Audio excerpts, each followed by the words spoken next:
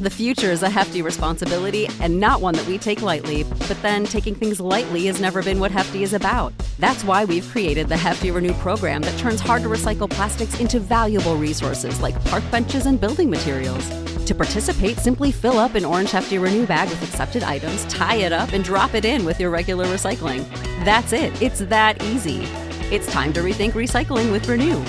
Particular valued resources may vary by geography. More info available at heftyrenew.com.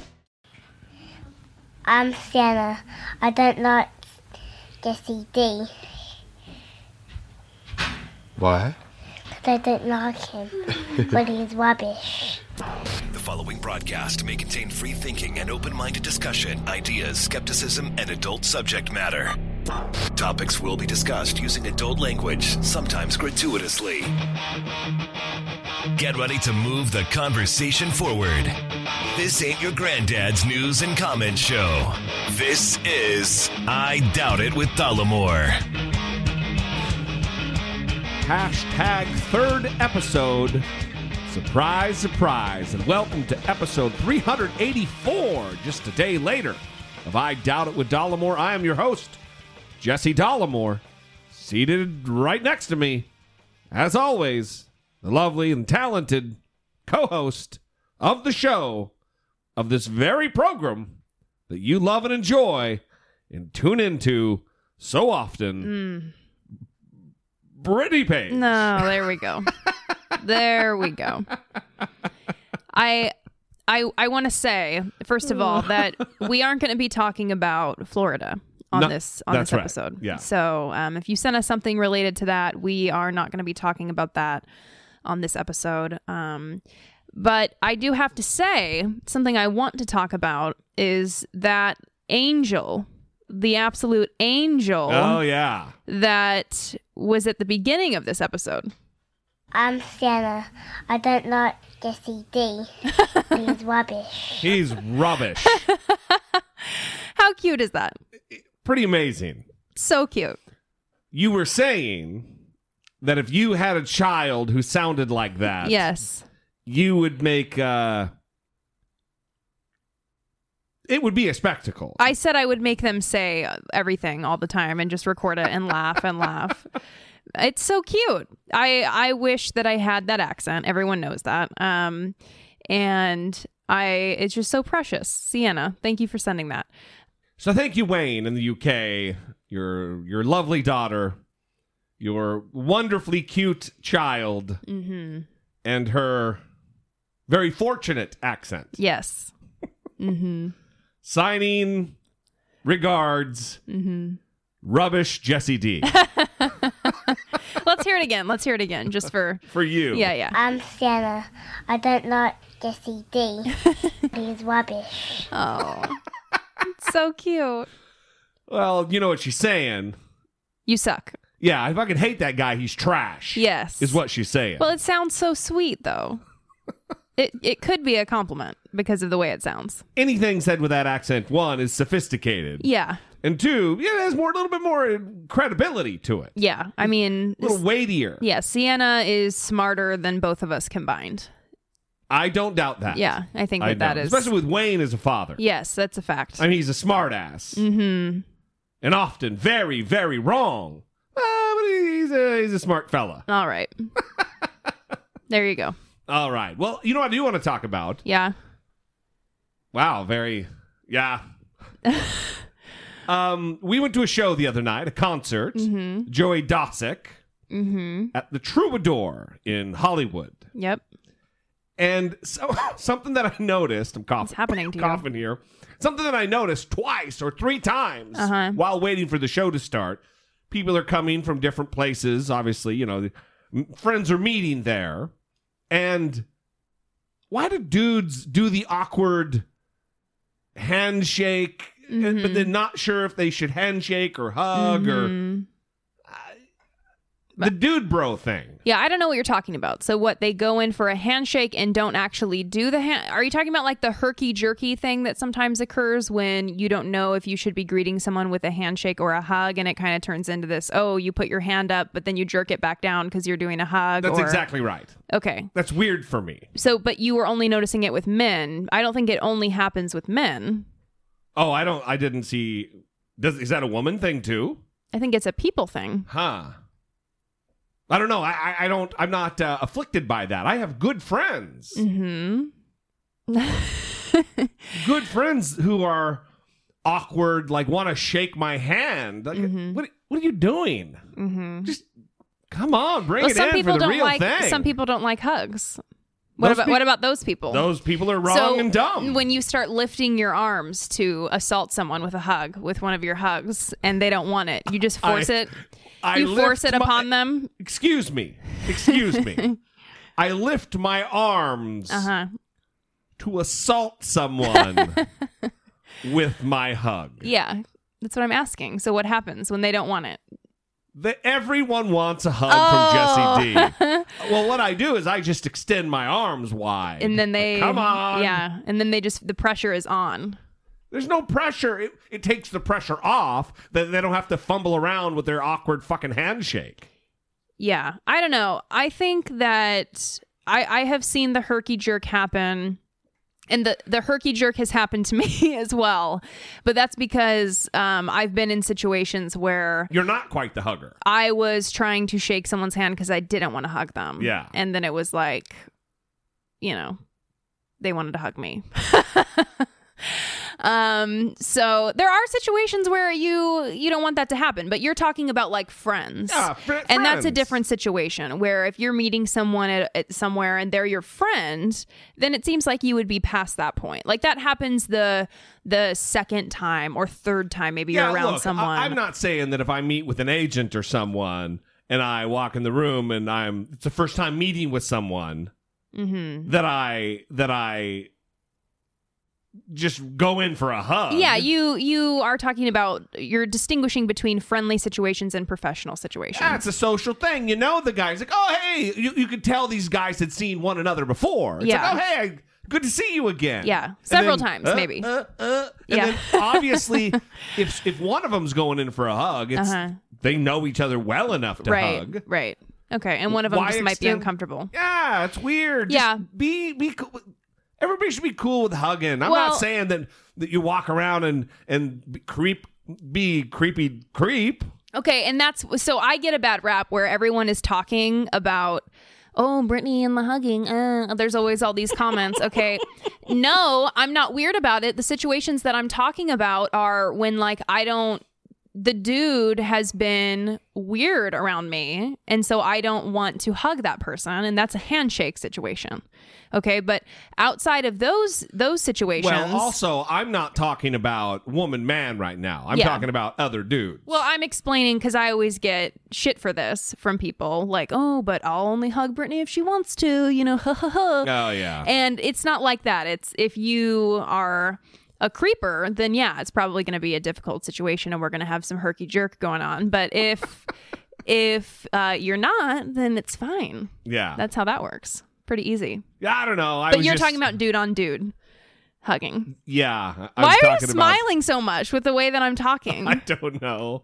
I just, it's just a weird thing. I just avoid the awkwardness of like do we shake? Oh, and then you put the hand up and then they realize you didn't want to. So they put it down, but then your hand's left up there.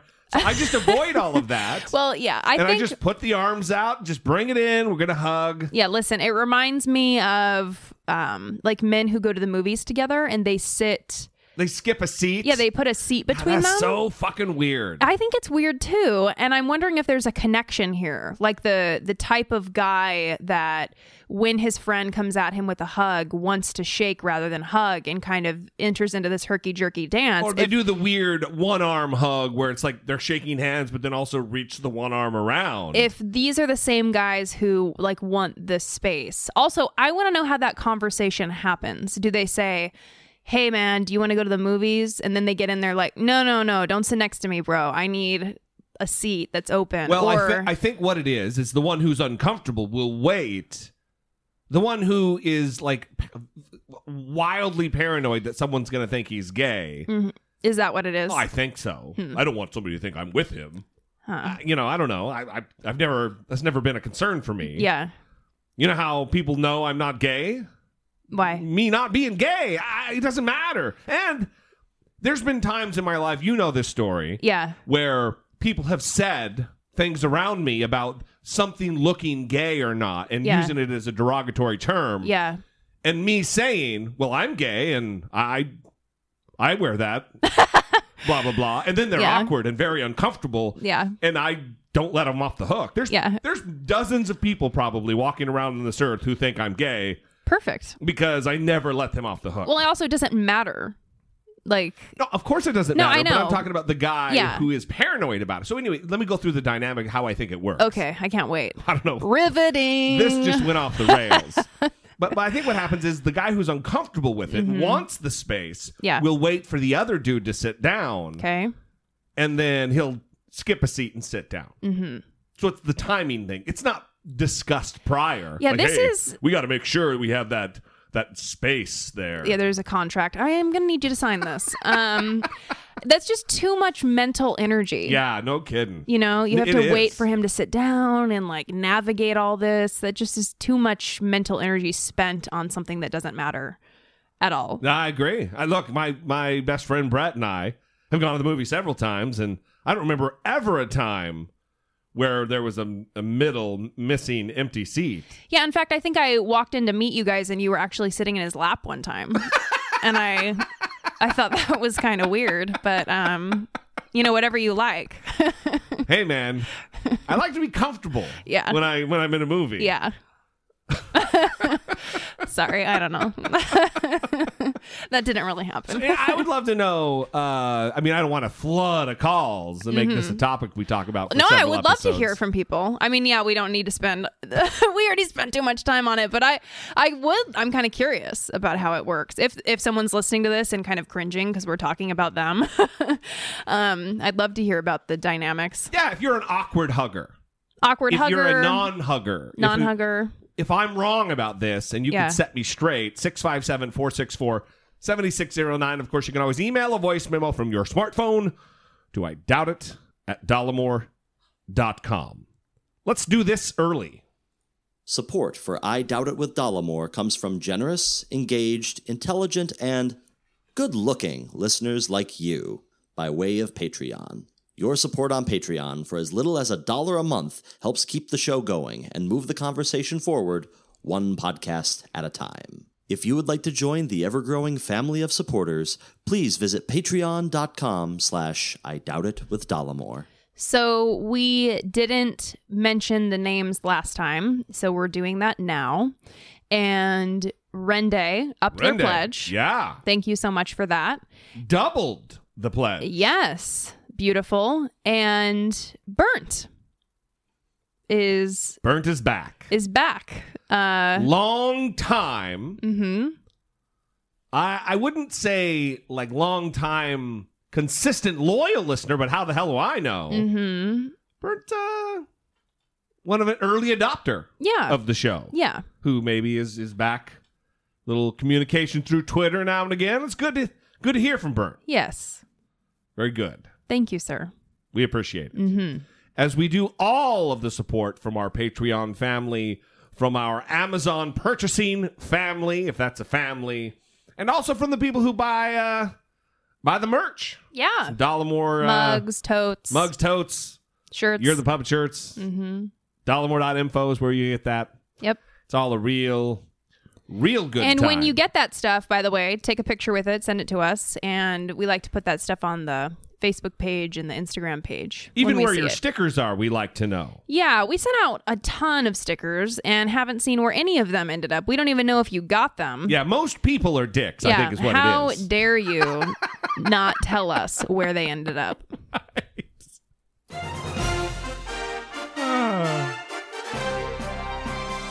Dollamocracy. Facing down pessimistic politics with realistic optimism. So let's get to this Russia business. You want to do the Russia business first? No, I think we have some Trump tweets to read. Oh, do we now? Yeah. He's tweeting again, huh? Mm-hmm. I thought that he was taking a break. No. I will say this. Look, I have millions of people on Twitter. It's a lot of people. If somebody can't handle a Twitter account, they can't handle the nuclear code. So I'm going to start with... Why are you waving your arms like a conductor? Even when you were talking, you were still waving your arms. Because it's so catchy and fun. How dare you? So he tweeted, this is from February 18th. I'm just going to kind of go around to the different tweets. Yeah. First of all, he's been getting dragged on Twitter because he's been tweeting flat out lies that are easily fact checked and proved wrong. And it's been great to see that happening. But he tweeted another meme or cartoon of CNN, Wolf Blitzer. He was like an old man hunched over, and I can't see it now because the account from which it was retweeted has been suspended. Yeah, it's one of those Russian troll accounts. Oh, okay. Yeah. That makes sense. And so the account has been suspended. So it says this tweet is unavailable, but the tweet that Donald Trump made when he quote tweeted it is still there. The fake news of big ratings loser CNN. Damn. And it has 72,000 likes, 19,000 retweets. And again, the picture was like the evidence for the Mueller investigation will come in any day now. Wolf Blitzer saying that. Yeah, and it's Wolf Blitzer as this frail old man with a cane, indicating that CNN in 30 years is still reporting, waiting for any evidence whatsoever that Russia meddled in the election, or further that Trump had some active role in a collusion type of role. Right. So the information came out that Russians are being indicted for election interference. That's right. 13, the grand jury, the Mueller grand jury, the impaneled grand jury issued an indictment for 13 Russians and also Russian companies or organizations. Right. And when that happened, General McMaster came out and I believe said something that recognized this as true and factual. Unequivocal now. We know for sure Russia absolutely meddled and interfered in the 2016 election. But apparently he forgot to say something. Well, according to Trump. Because Donald Trump tweeted on February 17th, General McMaster forgot to say... It's like a Trump-issued addendum to a statement. That the results of the 2016 election were not impacted or changed by the Russians, and that only collusion was between Russia and Crooked H, the DNC, and the Dems. Remember the dirty dossier, uranium, speeches, emails, and the Podesta Company. It's just everything that he can throw against the wall and see what sticks. He's going to do it. The next day he continued, never gotten over the fact that Obama was able to send $1.9 billion in cash to Iran, and nobody in Congress, the FBI, or Justice called for an investigation. Finally, little Adam Schiff, the leaking monster of no control, the leaking monster, is now blaming the Obama administration for Russian meddling in the 2016 election. He is finally right about something. Obama was president, knew of the threat, and did nothing. Thank you, Adam. Right, because that's what Adam Schiff is doing. I never said Russia did not meddle in the election. I said it may be Russia or China or another country or group, or it may be a 400-pound genius sitting in bed and playing with his computer. The Russian hoax was that the Trump campaign colluded with Russia. It never did. You can't change your story now, fuckhole. We know what you've said over the course of the past over 1 year. We also heard you ask the Russians to hack Hillary Clinton's emails. We also know about the meeting on June 9th at which Donald Trump Jr., Jared Kushner, Paul Manafort, Natalia Veselnitskaya, Akhmet Rakhmishin, and other Russian nationals attended with the promise of giving you dirt against Hillary. We know all these details. Well, fuck off. Donald Trump also said that he talked to Putin about it. He asked Putin, and Putin said no. Right. And so and he took him at his word. Yeah, that seemed good. Well, he says he didn't do it. It's good enough for me. Yeah, I asked him about it. He said he didn't do it. He's a stand-up guy. What are you guys worried about? I mean, when he stands up, he's 4'2", but he's stand-up. Okay. Now that Adam Schiff is starting to blame President Obama for Russian meddling, did you see where we're going with this? Yes. In the election, he is probably doing so as yet another excuse that the Democrats, led by their fearless leader, crooked Hillary Clinton, lost the 2016 election. But wasn't I a great candidate? Remember, that is what the narrative was, that this is all a complete hoax, fake news, to draw attention away from this historic loss of the Democrats. That's what he was saying. Now, apparently, when really for months there's been no room on this, he wants to say, oh, I've been saying that all along. I'm just saying I had nothing to do with it. You are a fucking liar. He tweeted, Russia started their anti-U.S. campaign in 2014 long before I announced that I would run for president. The results of the election were not impacted. The Trump campaign did nothing wrong. No collusion. So in Roger Stone's book, Devil's Bargain, something or the other. Do you know this book? Yeah, it's my favorite. It's my favorite. Come on. He said, quote, Donald told me on New Year's Day, 2013, when I called to wish him Happy New Year, that he'd just trademarked the phrase, make America great again, and was definitely going to run. Well, that throws a little wrench in the tweet. Yeah, there. read the tweet again. So hang on.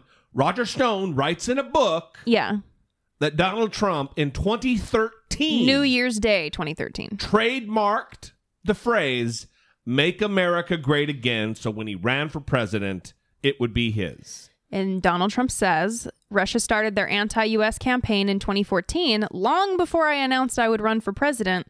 The results of the election were not impacted. The Trump campaign did nothing wrong, no collusion.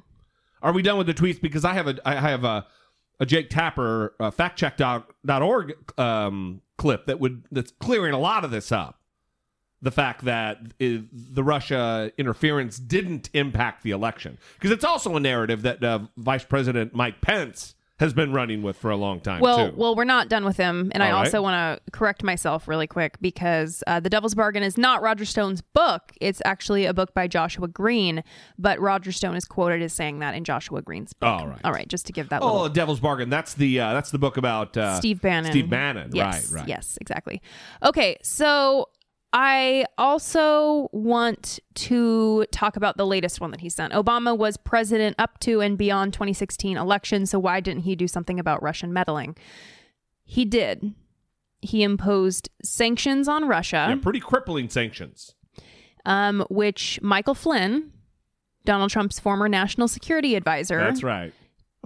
talked to the Russians about. That's right. And then lied about doing that to the FBI. Hence why he is now a felon. So it's weird to me that Donald Trump, number one, is tweeting all of this stuff just lying when it's so easily proved false. Well, I think his audience is not us or the media or rationally thinking people. I think his audience is this guy. Baby. We got some Hillary bitches on here. Come on, man. I think he thinks that guy is going to help him. Mm-hmm. That the throngs of unwashed, uneducated, low information voters, his base, are going to be able to help him. Turn the tide of public opinion anyway. Huh. So I think he's taking refuge with that guy, which, how smart is that? Mm-hmm. That guy can never fly Delta again. Mm-hmm. You know what I mean? Are you talking about he doesn't have that much of an influence because he can't fly Delta ever again? Well, there's just lots of those guys. So anyway, let's play. Can I play this, Jake Tapper? Yes, we're done. We're done with the tweets. All right. Well, here's Jake Tapper talking about that very thing, about election interference and whether or not they actually had an impact on the election. Because like I said, Mike Pence has been talking about this for a while and still maintains that, well, they may have tried to interfere, but really there was no impact. Hey everybody, it's Jake Tapper from CNN State of the Union and factcheck.org, and this week we're taking a look at claims by various members of the Trump administration that the intelligence community has overwhelmingly concluded that the Russian election interference in the 2016 presidential election had no impact at all on the results of the presidential election. Vice President Mike Pence just made that claim a few days ago. Take a listen. Well, the first thing that we all agree on is that irrespective of efforts that were made in 2016 by foreign powers, it is the universal conclusion of our intelligence communities that none of those efforts had any effect on the outcome of the 2016 election. This is the accepted view. And it's not just Vice President Pence. The CIA director, Mike Pompeo, also issued a similar comment back in October. The intelligence community's assessment is that the Russian meddling that took place did not affect the outcome of the election. So is this true? Is it, as Vice President Pence said, the universal conclusion of the intelligence community that Russian election interference had no impact on the result of the election? No, that is not true. The intelligence community writ large in January 2017 issued a report looking at Russian election interference in the 2016 presidential election. And they very specifically said in their report that they were not going to assess whether the interference had an impact on the election. They wrote, quote, "We did not make an assessment of the impact that Russian activities had on the outcome of the 2016 election. The U.S. intelligence community is charged with monitoring and assessing the intentions, capabilities, and actions of foreign actors. It does not analyze U.S. political processes or U.S. public opinion," unquote. So far from universally declaring that the election interference had no impact, the U.S. intelligence community actually said they were not going to make an assessment one way or the other. Here's the Director of National Intelligence at the time, retired General James Clapper. This report does not assess the impact of Russian activities on the actual outcome of the 2016 election or draw any conclusions in that regard. We have no way of gauging the impact that certainly the intelligence community can't gauge the impact it had on choices the electorate made. There's no way for us to gauge that. Now, after Pompeo in October said the exact opposite of that, the CIA issued a statement saying, quote, "The intelligence assessment with regard to Russian election meddling has not changed, and the director did not intend to suggest that it had." Did the intelligence community say anything about this? Well, they did write the following, quote, "Putin and the Russian government developed a clear preference for President-elect Trump.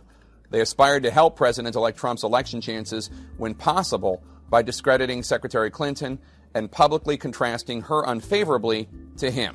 So what Director Pompeo said in October and Vice President Pence said this week is completely wrong. The intelligence community did not say that the election interference had no impact. In fact, they said that they were not going to assess it at all. The intelligence community also said that it was the clear intention of the Russians to help Trump and to hurt Hillary Clinton. A reminder to all you politicians out there, you're certainly entitled to your own opinions. You're not entitled to your own facts, and you are certainly not entitled to spread falsehoods. I'm Jake Tapper from CNN State of the Union and factcheck.org. That was a really hateful ending. And I'll take... Very aggressive. I will take that a step further, and I will say they did actually impact because the margins were so thin in those states in which they were operating so aggressively, like Wisconsin and Michigan and Pennsylvania, that to think that they didn't impact is far more, it's more of an unreasonable conclusion than thinking that they did. So the chances are very great that they did swing the pendulum into Donald Trump's favor. Yeah, I think that he's probably trying to approach it delicately because it's hard to measure. Right. Exactly the amount of interference and what effect it had, basically. They're wanting certainty. Yeah. I'm just using kind of a reasonable man, a reasonable individual outlook on it. And I think it's reasonable to expect that to have been the case. Mm-hmm. So, well, and the fact that the interference campaign had been going on since at least 2014. Yeah. They had been doing this for a while. And still are. And that's the other thing that you're going to hear from these ding-dongs is talking about how a lot of the ads were spent after the election. And, well, that proves that it had nothing to do with the election. No, that means it's a continuing and ongoing operation by Russia to influence our culture and thereby our election. Right. They're still doing it, and they're planning to do it going on further into 2018. Well, I always hear people mocking. I don't always hear people. I hear some people on a podcast that I'm thinking of specifically mocking the Russian interference, talking specifically about the amount of money that was spent on Facebook advertising. Right. And but because it was only 100 or 150,000. Yeah. That it was nothing. But the indictment actually goes into detail about another organization called the Internet Research Agency, and they had a monthly budget of approximately $1.25 million toward interference efforts by September 2016. And not only that, they employed hundreds of individuals for their operations. Yeah. So that is significant. Well, it's either that person, we're not going to give them publicity, but that person's just a moron and a contrarian. Mm-hmm. Fifth Column Podcast. So let's get on. Well, don't malign the whole podcast. There's just one person in particular that is Camille Foster. Okay. And but it does bother me because someone that has a platform should number one, read the indictment, figure out what it's 37 pages though. That's a lot of information to read. Well, 538 has a great write-up on it then. How much did the Russian interference affect the 2016 election? And read some information there, because you can't just brush off the influence that they had. Yeah. This was powerful. And whether you can say yes or no to the question of, did this really interfere? Is his election like illegitimate or whatever? There's still a problem here, and this is serious, and Donald Trump needs to be taking it seriously and protect the country. Absolutely. Rather than running his mouth about President Obama and why didn't President Obama deal with it? Well, you know what? Why don't you deal with it now? Well, why are you asking questions like this? That's exactly right. Be a leader. leader. You are president. Just because something wasn't done the way it should have been done in the past doesn't mean you need to continue to make those mistakes. Right, and all presidents make these complaints. Well, it's the hand that I was given. I kind of got in here when everything was all messed up. Yeah, well, you get in there and you clean it up. Yeah, Isn't that why you were elected? In a baseball game, well, Gary Johnson, the guy behind me, he struck out, so I guess I don't have to try to get a hit. That's not the way it works. You're now in charge. Make a difference. Lead. Be a leader. So, because this is kind of a different show, which way should we go here? I've got the Trump linking the Florida school shooting to the Mueller probe, or Shep Smith going into a little bit more detail. I tell you what, let's go with the previous. Mm-hmm. So, Zeke, the president took aim at the FBI. Because we're still kind of on the tweet thing. So here's this. Donald Trump, and this will round out the Trump tweet segment, where Donald Trump tweeted the other day, maligning once again the FBI because they did drop the ball. We talked about that yesterday on the show on 383. And Trump is now trying to capitalize that and use it to his favor, saying that the entire FBI is too busy investigating collusion to take care and make sure these kids were safe. So, Zeke, the president took aim at the FBI Saturday. This follows a call from Governor Rick Scott for Director Christopher Wray to step down. What are the chances of that, and what would it mean? There don't seem to be tremendous prospects for that. Obviously, Rick Scott's call on Friday was a very emotionally raw one. Came in amid news that the FBI missed warning signs and didn't filter news of this alleged shooter's. The warnings about this alleged shooter down to local authorities. The president, is obviously frustrated with the FBI both about this, and nobody's saying the FBI did a good thing. It was in the right here, but the president's frustrations with the FBI also extend to the Russia investigation. He's clashed with Christopher Wray, who he picked for the post last year after he fired Jim Comey over that Russia memo that he declassified earlier this year.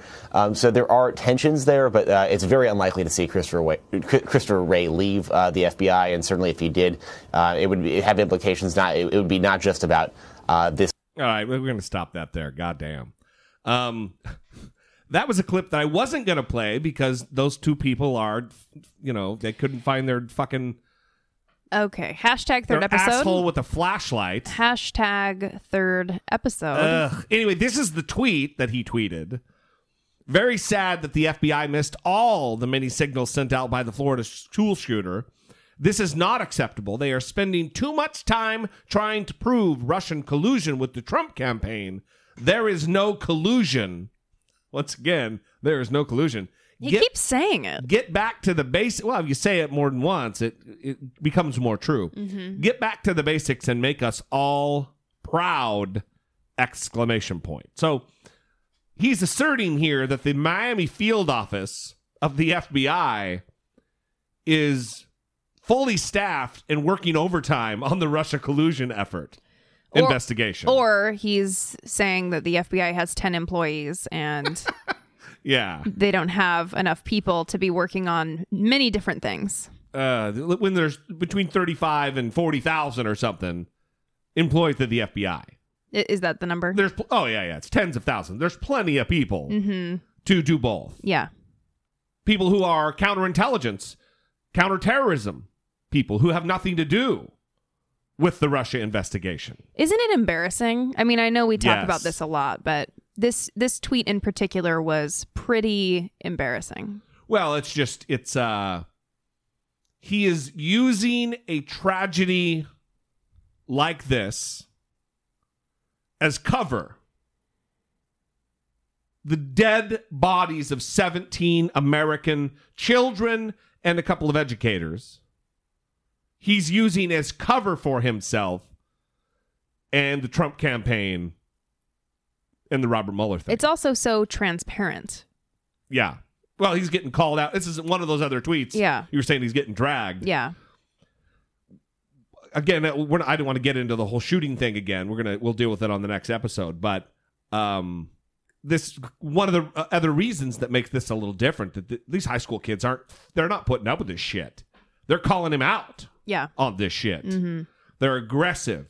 The news is being very proactive in getting them on TV because these kids are so well spoken, very articulate, very aware of the power that they have in their voice. So it is it's a good thing. So anyway, let's get to this. Shep Smith really breaks it down.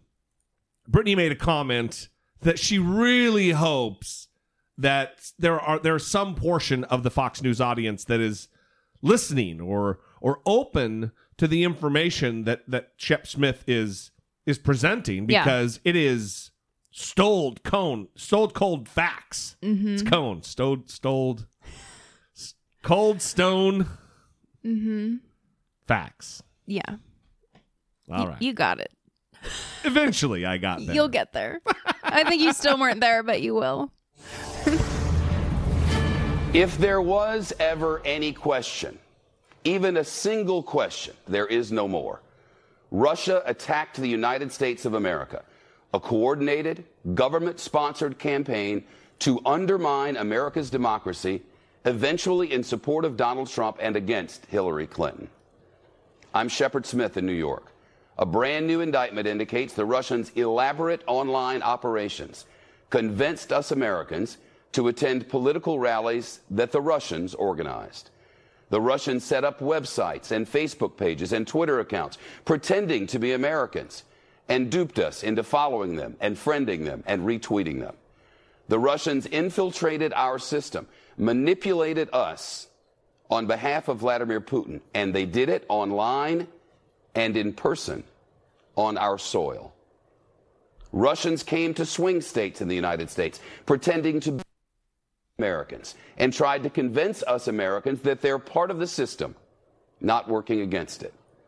And the Russians, say this indictment, posed as Americans and communicated with unwitting people associated with the Trump campaign to try to coordinate political activities. That's a blockbuster charge. Russians, thought to be Americans, working with Trump's supporters or allies to do politics together. The Russian investigation is the opposite of a hoax. And now, indictments against Russian organizations and persons have been handed up.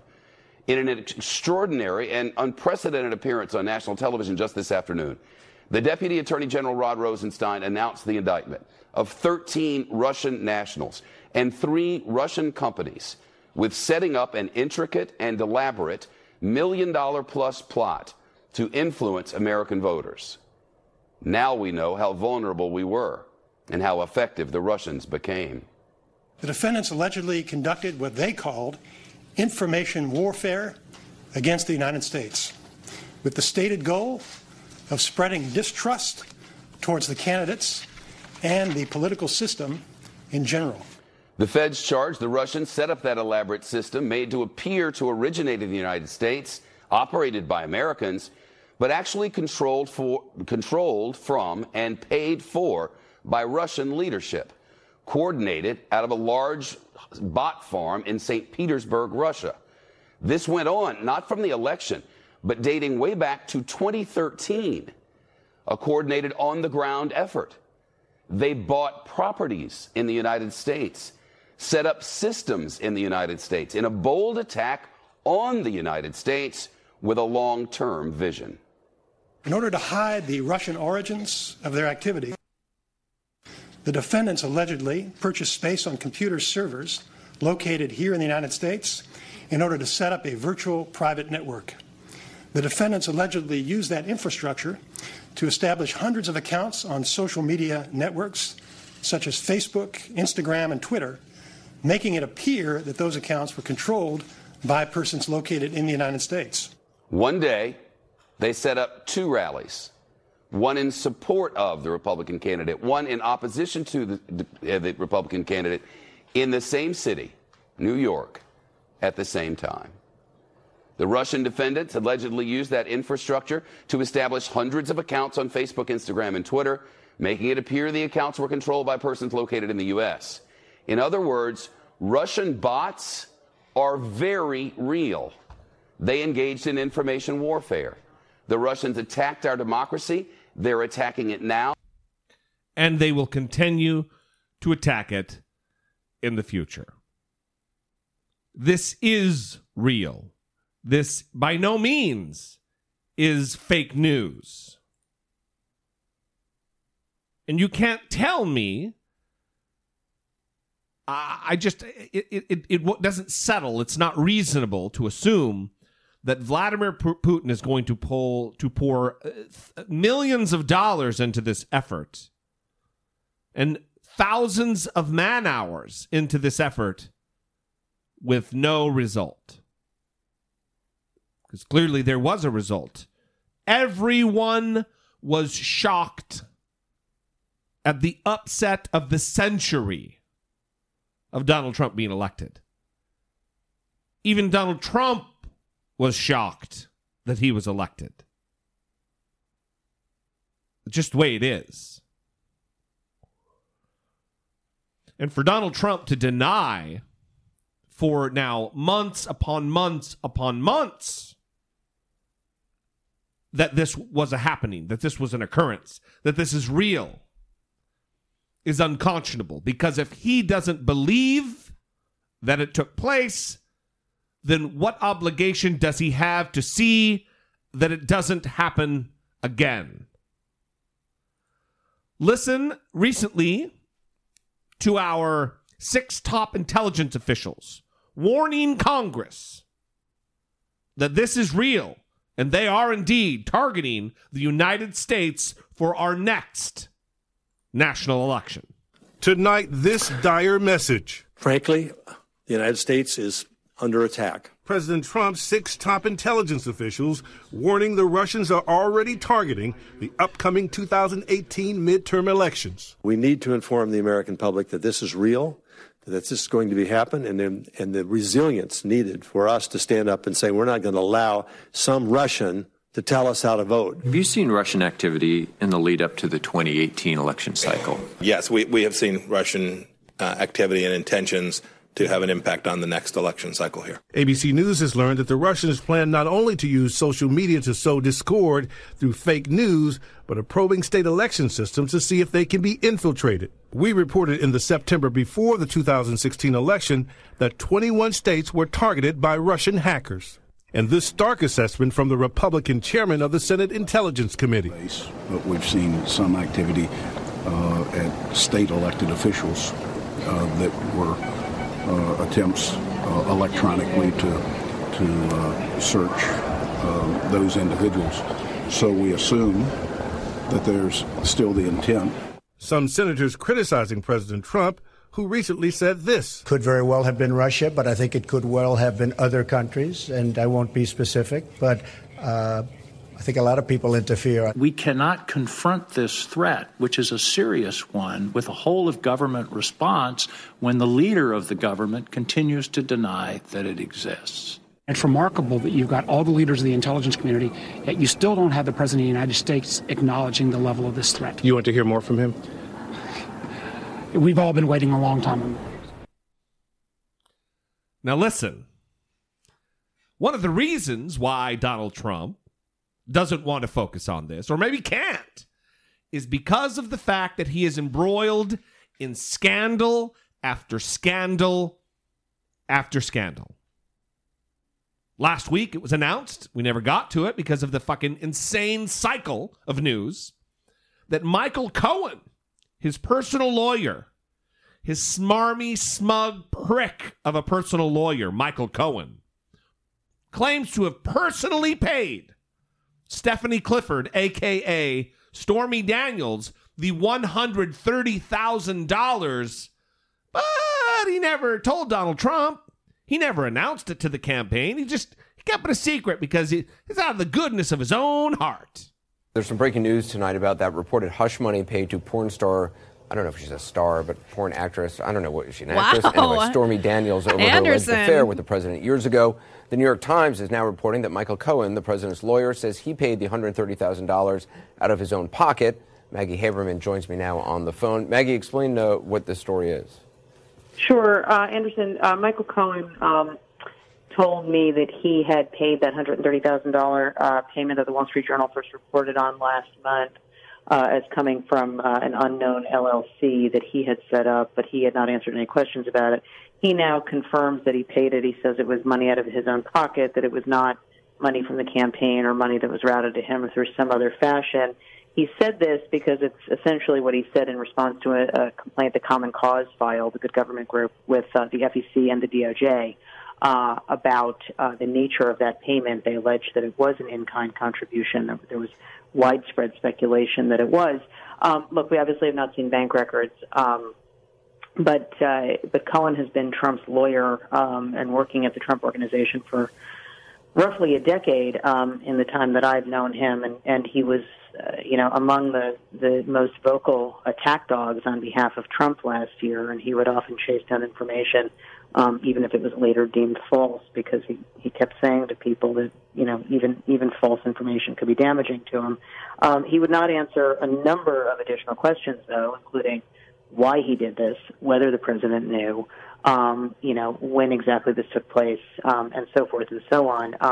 So this will go on, but this is the first time he's talked about it. Well, let me ask you, Maggie, was there a reason why he spoke now about it? Because obviously this was a story that broke several weeks ago. Questions were raised, questions were asked about him. He could have said very well right then, that was my money, I gave it personally.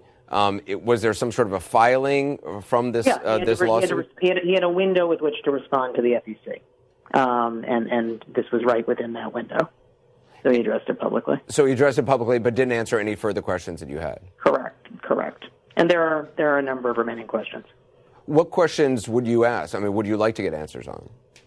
Well, I mean, the questions that I did ask were, why then did the president know? Is there any record of this transaction in terms of his personal money? Were there any other similar circumstances? Remember, Cohen has said that Trump has denied a relationship with, I think her real name is Stephanie Clifford, with the woman whose stage name is Stormy Daniels. Then that raises the question: were there other similar instances where money could have been paid? That's the question. Now we're finding out. Well, first of all, let's say this. Listen. Donald Trump can't respond to amazing occurrences that are taking place surrounding the Russia investigation. Amazing information that is contained within the indictment itself because of all of this. They have a quote from an email that they recovered, the Mueller investigation, where these Russians, on September 13th, 2017, one of them wrote an email to a family member. He says, quote, "We had a slight crisis here at work. The FBI busted our activity." Parenthetically, he says, "Not a joke. So I got preoccupied with covering tracks together with the colleagues." Also says, "I created all these pictures and posts, and the Americans believed that it was written by their people." And Donald Trump's too busy, or maybe it's a welcome respite that he's not able to address this Russia bullshit because the walls are closing in on him. Because not only is there the Stormy Daniels payoff, which, by the way, is likely a campaign finance violation because that benefited Donald Trump. That information would have been damaging, and seeing that it didn't see the light of day is a benefit to the Trump campaign and very valuable. So you don't get to just do it for free. Secondly, it's an ethical violation for a lawyer. As a lawyer, you're not allowed to pay settlements out of your own money for your client.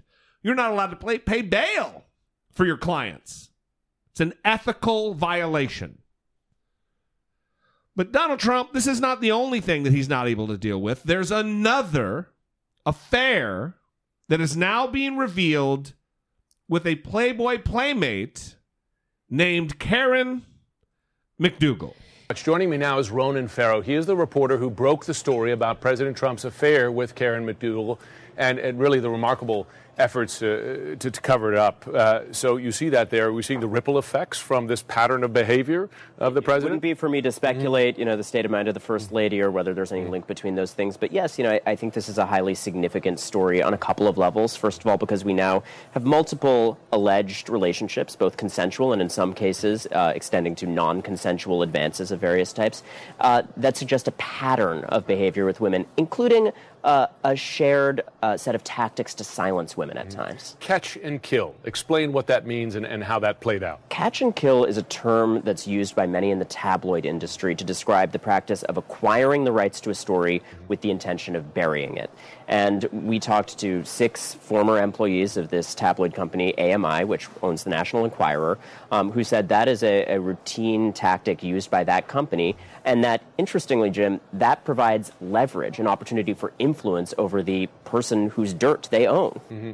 And you say that since then, the AMI has reached out to Karen McDougal again, right? To interest of re-signing her to a contract to apparently never publish the story? So they acquired the limited life rights to any affair with a then married man that she had. And a retainer that we obtained with her attorney at the time made explicit that that was a reference to Donald Trump. In the course of the past year since the election, contact had been intermittent. They seemed to resume interest. I think in McDougal's view, anytime there was a risk she was going to speak to the press. Since the Stormy Daniels story broke, there has been a renewed effort to have Karen McDougal sign a new set of contracts. And is it your interpretation from this that AMI, the National Enquirer, has had any interest or intention to ever publish her story here, or is this really part of this pattern of silencing via these payments? Look, AMI had very ample opportunity for input and comment in this piece, and they say very clearly that they did not at any point intend to publish this piece because they did not find the story credible. Mm-hmm. That is their line on the matter. And like you said, you've spoken to employees who contradict that line. That's right. In your reporting, did you hear from anyone that the president, to your knowledge or to their knowledge, was ever aware of these arrangements? We are not reporting that this was ordered by the president, but certainly according to those former employees, this was to the benefit of the president, and in a context of a relationship where the head of this company, David Pecker, has openly said that he is loyal to the president and that he considers the president to be a close friend. Now, we talked about the pattern here of catch and kill, right? Try to bury these stories, in effect, including with financial payments. There's also a pattern to the president's behavior with these relationships outside his marriage, is there not? Where he meets, how he compensates them for their expenses. Explain that. All of the above. One common trend that we hear in a number of these stories is Donald Trump offering money for sex. Mm-hmm. And that's present in McDougal's story. She says she was offended when that happened, when after they had sex, he offered her money. An explicit offer to exchange money for physical encounter. So that is one commonality, but there are numerous ones, including the locations and the time frames. At the same time frame in which Stormy Daniels alleges that she began her affair with Trump, that is also a golf tournament at which Karen McDougal says that she, in this written testimony we have from her, that she began a relationship with Donald Trump. Now, oftentimes, including on the sexual harassment stories that you've covered, having a personal and detailed account is essential to the case. And you got a handwritten note recounting Karen McDougal's interactions with the president. Explain how you got that and what it detailed. So Karen McDougal feels that she ultimately was, in a sense, cornered into a set of contracts that she finds onerous and exploitative. She's frustrated, I think, with her inability to speak, in her view. And she has regrets about this. She fully admits that she voluntarily signed those agreements, and the reason that this written testimony exists is because in the course of selling the story, a friend of hers who coaxed her into selling it said, sit down and write every detail. And right. She did. And she did, and you were able to see those. Now, she says, I understand she feels trapped in her silence here. AMI has released a statement saying to some degree that perhaps she's free to speak now, and I know this is a legal question here, but might we hear from Karen McDougal coming out in public with this? So she did speak on the record for this story. The distinction is that she spoke, quite volubly about the condition of being in this contract. Right. The detailed blow-by-blow of the affair is from that written testimony. And she said that she is terrified of legal retaliation, so that's why there's that demarcation. In terms of her future ability to speak, Jim, there's an interesting he said, she said here. AMI says that she can now speak because of an amendment to the contract after the election. Remember, they acquired these limited life story rights. The election happened, and afterwards, there was an amendment that they say permits her to respond to legitimate journalistic inquiries. Now, she and her representatives say they're still scared and they don't believe the letter of this agreement allows them to speak. Well, this is a remarkable story and already a remarkable amount of detail here. Ronan Farrow, thanks very much. Thank you very much. Next. So this affair began several months after Barron was born. And like Ronan Farrow, who I love so much. Ronan Farrow is the same one who broke the Harvey Weinstein story. Yes. Yeah. He in this article, he talks about the similarities, like he said, between the other stories of women that have come forward. And the Beverly Hills Hotel is a prominent meeting place. The food that he eats. The steak and the mashed potatoes. The well-done steak with ketchup and mashed potatoes. Well, they don't talk about the ketchup. Well, that's what he likes. Okay, you're adding that, yeah. And reimbursing them for travel, reimbursing her, Karen McDougal. I don't know if that was the case for Stormy Daniels, but she would travel to meet him places, and he wouldn't, buy the plane ticket for her. He would wait and then give her the money that it cost for her to travel to whatever location she needed to in order to meet him. But she also apparently saw Melania Trump's bedroom during a stay at Trump Tower and posed for pictures with some individuals in the Trump family. So she was around, which is kind of awkward. And well, didn't she also write a lot of this stuff down? So it's not like they can say, oh, no, that's all just made up bullshit. She's saying things from years ago when it happened, having written it all down, that are lining up with the stuff that Stormy Daniels has said. Yeah. Which is just, it's a layer of confirmation that this is correct. With also the payment that he talked about. After the first time they had sex, he handed her money. And she said that it hurt her feelings in the journal, in the writing. She said that it made her feel sad. And that she said that that's not why that happened, and that she had sex with him because she likes him. And the way she got around saying... But that happened with Stormy Daniels too, was my right. point, Yeah. is that he offered to pay her as well. But I was going to say that she is verified that the journal that Ronan Farrow has a hold of, he has possession of, she has verified that it is her handwriting. She was surprised when he had it. Yeah. So she hasn't said publicly, because she's afraid of legal action on the part of American Media Inc., which is National Enquirer, which is acting on behalf of Donald Trump. Yeah, Or should I say... Allegedly. Yeah. She confirmed that it is her handwriting. So she did that much. Yeah. But, yeah, so...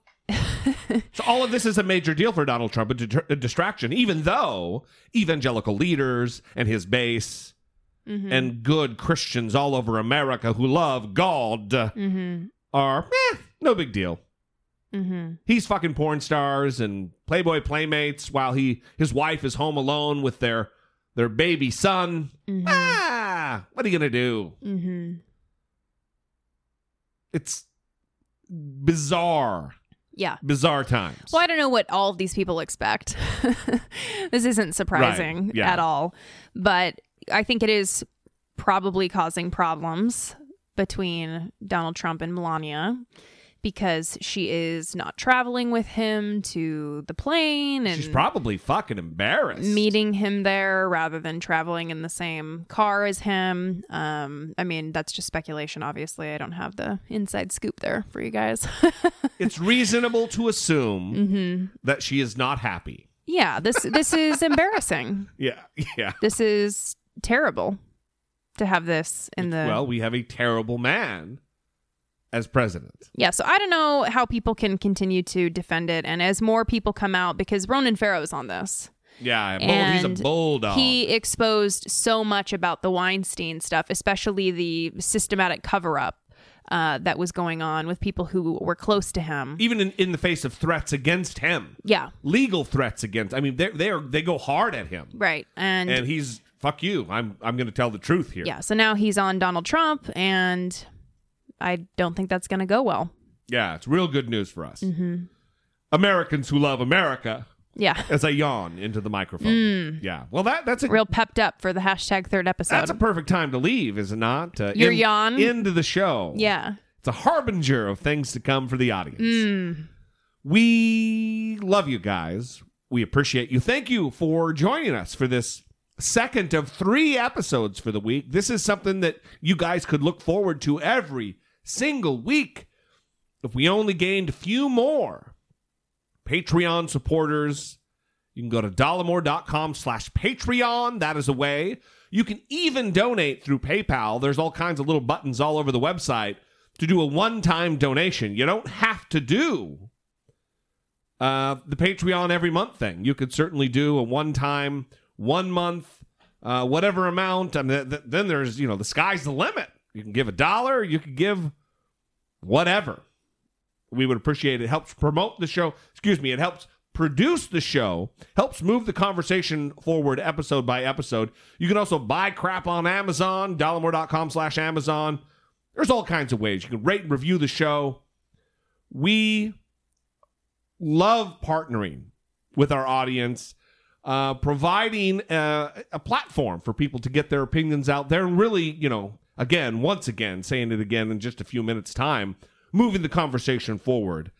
I really feel like we together are making a difference in this world, whether it be related to just getting accurate information out there, partisan as it might be, about the Trump thing, or, about, cultural touchstone issues that we face on a daily basis, like we're facing right now with this gun issue and school shooting issue. So we appreciate every single one of you. Thank you for your time. Thank you for your listenership.